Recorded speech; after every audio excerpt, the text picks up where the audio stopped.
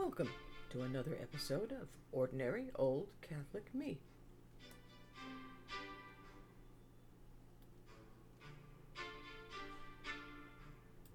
First thing, a correction from last week's podcast, in which I mistakenly attributed the song Day by Day to the rock opera Jesus Christ Superstar. I did once know this, but apparently forgot that it was from the show Godspell. I think the words still are perfect, especially during these last days of Lent.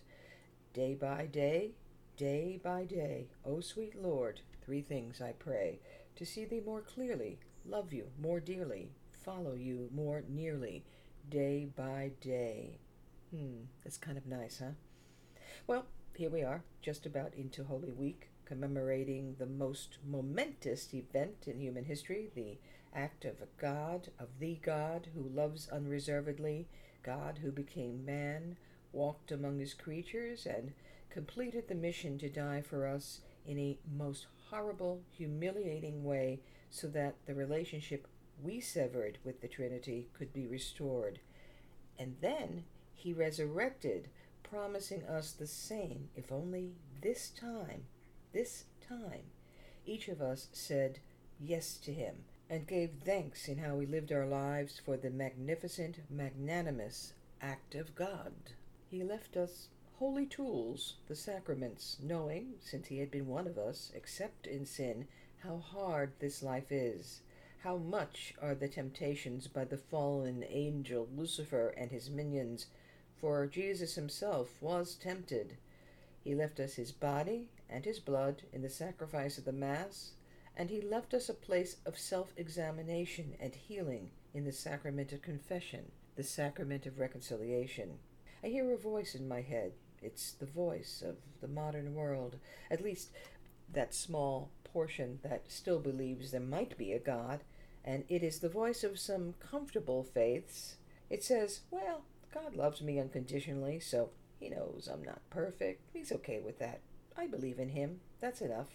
His unconditional love imposes no obligation on me, so I can decide what's right and what's wrong based upon my idea of it, and I don't need a reconciliation. He made me free to be the me I decide to be. I have to say that as a Catholic, I have a hard time sometimes articulating to myself, in fact. I'm having a hard time right now. How do I reconcile that God can love me unconditionally, and that my church says that if I sin grievously, and I know that it's a sin, according to the teachings of my faith, and I do it with complete consent, that I will go to hell? Yes, I bet you didn't know. That's still true of the Catholic faith. We may not hear much about it anymore, but if you are a Catholic, there is still something called mortal sin. It kills your soul. And the teaching is, as I understand it, that it separates me and you from the God who loves us. The word unconditional. Some synonyms. I love synonyms. Categorical, absolute, unreserved. So that means, no, whatever we do in this life, he, God, couldn't let us go to hell. Actually, when I think about it, the very unreserved nature of God's love allows us the very freedom to choose hell. He sends us nowhere. Well, this is hard to accept and to see, because we want magic. We want to put our hand in the cookie jar and be congratulated for it. When we sin, it's kind of like the child doing just that, putting his hand in the cookie jar. Mom and Dad standing right in front of him, saying, it's dinner time, and no, you can't have that cookie. And the kid says, you love me unconditionally, right? So you aren't the boss of me. But is there not a potential consequence without reference to the parent's unconditional love? The act of disobedience means that the child eats bad food over good, perhaps eats too many cookies and thus can't eat a healthy meal, maybe even gets sick over time. Has the parent's love changed? Actually, a parent of unconditional love wants to spare the child the pain that he or she is causing to herself in an act of free rebellion. I think I might have a personal example. I'm a baby boomer who has never used any form of illicit drugs, not even a toke. I know you don't believe it, but it is true. Now, either way, it's unusual, though I know there are others like me. I remember talking to a family friend years ago who was using drugs, and when I told him that it was dangerous and destructive, the response was, "What do you know? You've never done it." Well, I guess I could have given some cliche answer like, "Well, I have never put my hand in a fire, but I know it's dangerous and you could lose your hand." But I didn't. I could have all the unconditional love in my heart for that kid, but he was going to hurt himself regardless of my love. Free will gave him that choice. Any addiction that follows, if it did follow, and I can't say that it did, is his doing, not mine, and bears no relationship to my unconditional love, but to his rejection of it. I can love you without agenda. Well, one agenda, your good, and you can still destroy yourself. Similarly, my going to hell, assuming you believe in it, as so many, even Catholics, do not, has to do with my conditional love, not God's unconditional love. When I sin, I break the relationship, just as Eve broke it with her action. And who does it hurt primarily? The one who breaks it. God is still there. He's staying there, awaiting some sense from us of concern, care. When he ascended into heaven, he left us something. First, he already had restored our communal relationship with him, with his death and resurrection.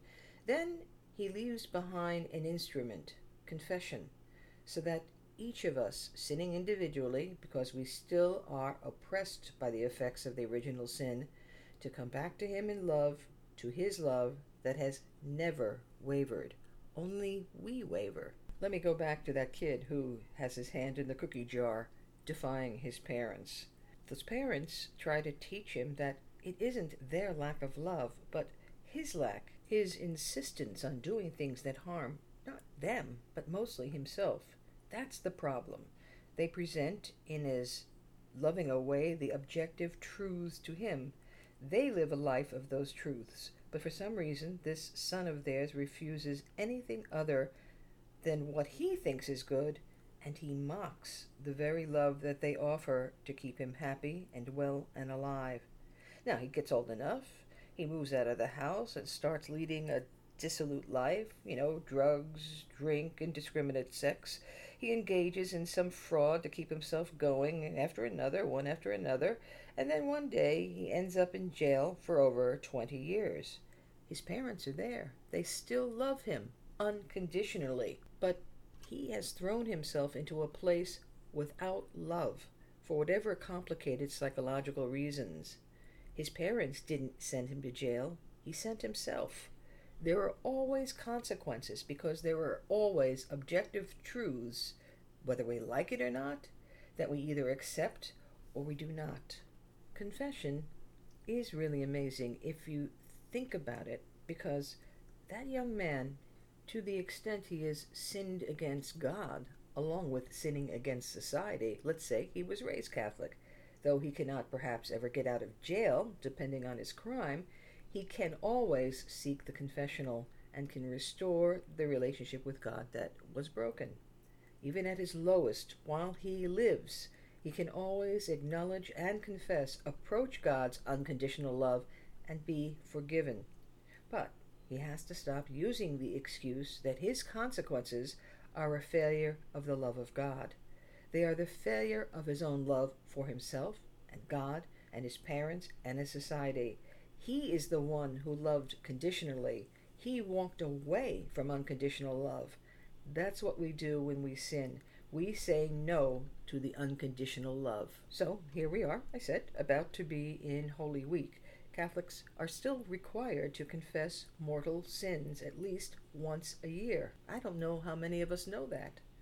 Now, this is where it gets tricky. Have you or I committed any mortal sins? If and when you or I say, as we might in this world we live in, well, the Catholic Church says that this or that is a mortal sin, but that's anachronistic. Is it? Here's the thing. If you are a Catholic, professing anyway, then you presumably are saying, both explicitly and implicitly, that you believe in all that the Catholic Church teaches because you also believe that it comes from Jesus Christ himself. It comes with the territory of saying, I am a Catholic. Now, I always go in reference to the sources, and one of the big sources, of course, is the Catechism of the Catholic Church. And I just want to give you a little couple of paragraphs, 1849 through 1851, of how sin is defined according to the Catechism of the Catholic Church. Sin is an offense against reason, truth, and right conscience. It is a failure in genuine love for God and neighbor caused by a perverse attachment to certain goods. It wounds the nature of man and injures human solidarity. It has been defined as an utterance, a deed, or a desire contrary to the eternal law. Sin is an offense against God. Against you, you alone, have I sinned and done that which is evil in your sight. Sin sets itself against God's love for us and turns our hearts away from it. Like the first sin, it is disobedience, a revolt against God, through the will to become like God's, knowing and determining good and evil. Sin is thus love of oneself, even to the contempt of God. In this proud self-exaltation, sin is diametrically opposed to the obedience of Jesus, which achieves our salvation. It is precisely in the Passion, when the mercy of Christ is about to vanquish it, that sin most clearly manifests its violence and its many forms: unbelief, murderous hatred, shunning and mockery by the leaders and the people, Pilate's cowardice and the cruelty of the soldiers, Judas's betrayal, so bitter to Jesus, Peter's denial and the disciples' flight. However, at the very hour of darkness, the hour of the prince of this world, the sacrifice of Christ secretly becomes the source from which the forgiveness of our sins will pour forth inexhaustibly. Well, talk about unconditional. He knows, even on the cross, that many of us will reject this act of unconditional love. He gives us time up until our very death to say, I sinned. You love me in a way that I have failed to love you. Some might say, but there's no God, so this is all gobbledygook. And you know that how? Because of man's ability to have a good sense of science? Whoa! That's scary stuff, because we know so little about our very world in all of our technological skill. The thing is that God exists or he does not exist. It is either objectively true or it is not. Our belief is in some ways irrelevant to that objective truth. And I guess the only point of relevance is whether or not we die and that's that, or we die and we are judged for the actions of this life. And at that point, I didn't know just won't cut it. There's this little booklet which I've known about, but it was actually recommended for the retreat I'm still on, and I used it to prepare myself for a recent confession. It's by a Father Robert Altier and is called An Examination of Conscience. There are others, but this is the one I was given to use, and I found it very helpful. And I gotta tell you, as I went through it, I see how much in my life, even while trying to practice my faith, I have resisted, just like everybody else, some of the things that are still, let's say, on the books as mortal sin. But here's the thing. What I don't get is why folks who don't like the Catholic definitions of what is and is not mortal sin, which to Catholics is supposed to be a recognition and acceptance of what God considers offenses against him, insist then on trying to change the church, rather than to find the abundance of other faiths and groups which agree with them. Have the courage of your convictions. I don't want you to leave, but if you stay, that decision comes with certain responsibilities that you have chosen by being a member. Truths in which you say, I believe. If you go to the Easter Vigil, there will be a portion of the liturgy in which you will be asked to renew your baptismal vows, which were done in your place instead by your godparents. You were there, but you didn't speak, obviously. So now, every Easter, we get a chance to speak our yes for ourselves. Do you reject Satan? I do renounce him and all his works. I do renounce them. And all his empty promises, I do renounce them. Do you believe in God, the Father Almighty, creator of heaven and earth? I do believe. Do you believe in Jesus Christ, his only Son, our Lord, who was born of the Virgin Mary, was crucified, died, and was buried, rose from the dead, and is now seated at the right hand of the Father? I do believe. Do you believe in the Holy Spirit, the Holy Catholic Church, the communion of saints, the forgiveness of sins, the resurrection of the body, and life everlasting? I do believe. It's a little hard to reject Satan and then say there are no mortal sins, including some of the ones I'm going to mention. The truth be told, lots of Catholics tell themselves aren't sins. And when you say, I believe in the Holy Catholic Church, presumably you're not saying, I believe in it only insofar as it allows me to do the things that I want to do, whether they're good for me, whether they imperil my soul or not. I mean, when you think about it, we insist on God's unconditional love while we put conditions on God. That's pretty amazing for a creature to do, if you actually do believe in a supernatural power that made you. So, what you do, what I did, what we should do for every confession, is to go through each of the 10 Commandments, and this little book, or a book like it, asks some questions after each commandment. Now, again, remember that the key to whether a sin is mortal or venial is that three-pronged thing I mentioned earlier. Is it a serious matter? Did I know it was seriously wrong before I did it? And did I consent to do it with my will?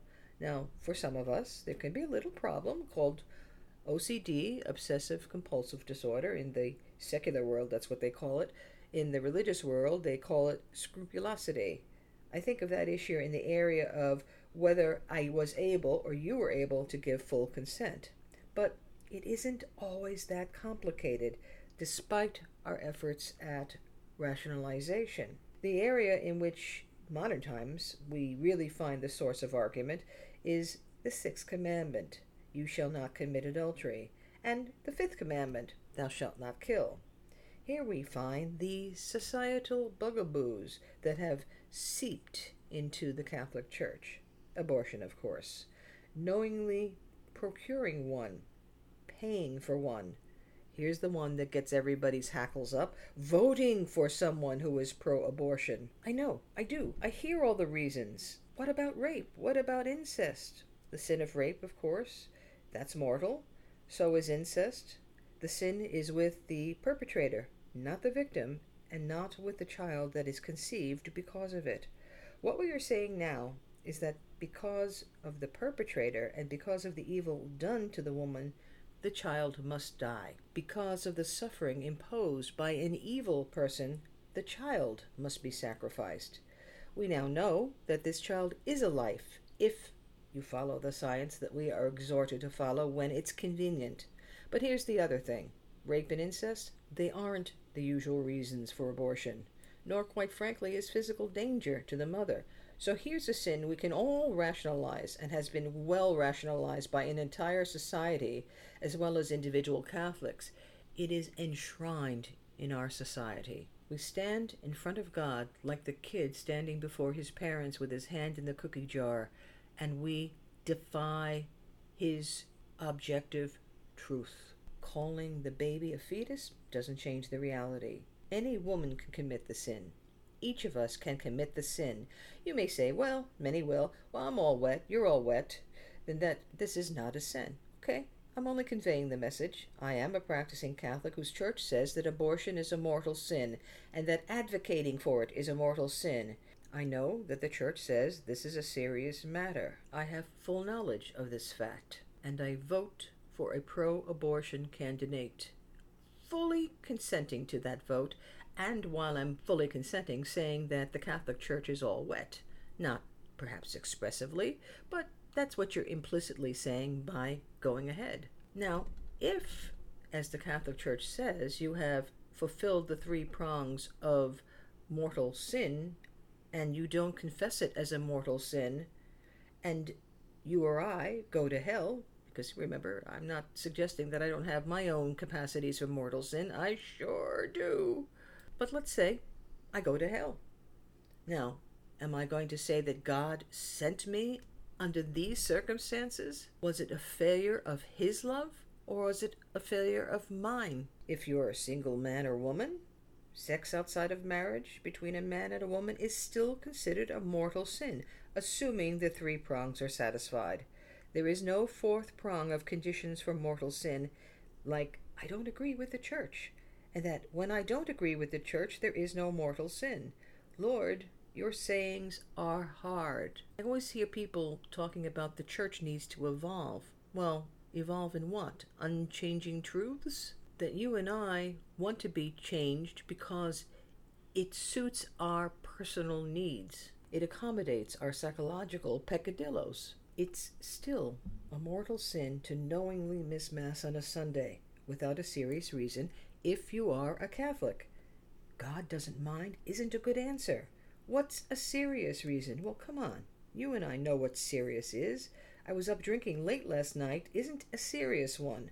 Well, it is serious because arguably something else followed that was a compounding sin.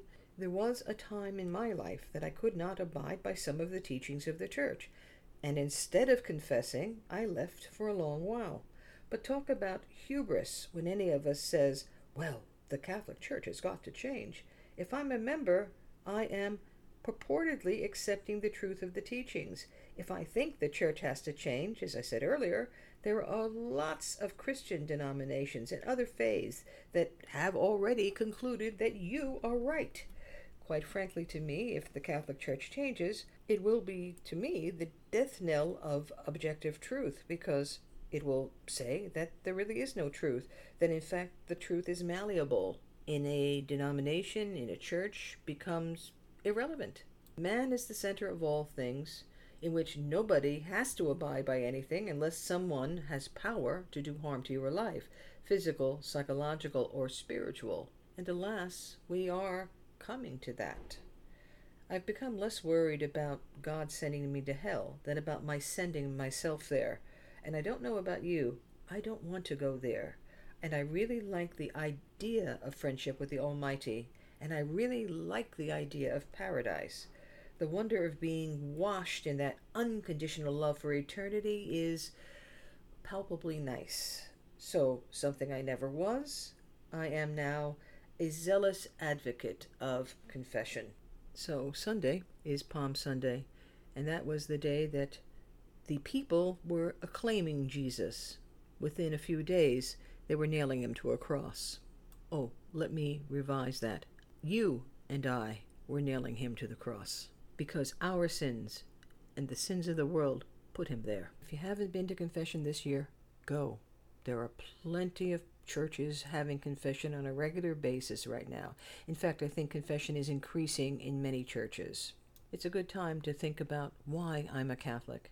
I'm a Catholic because I believe that the Catholic Church has the fullness of the truth. I wish you a good, profitable Holy Week. Looking forward to the day of the resurrection of the Lord, which points to our resurrection if we obey and love him.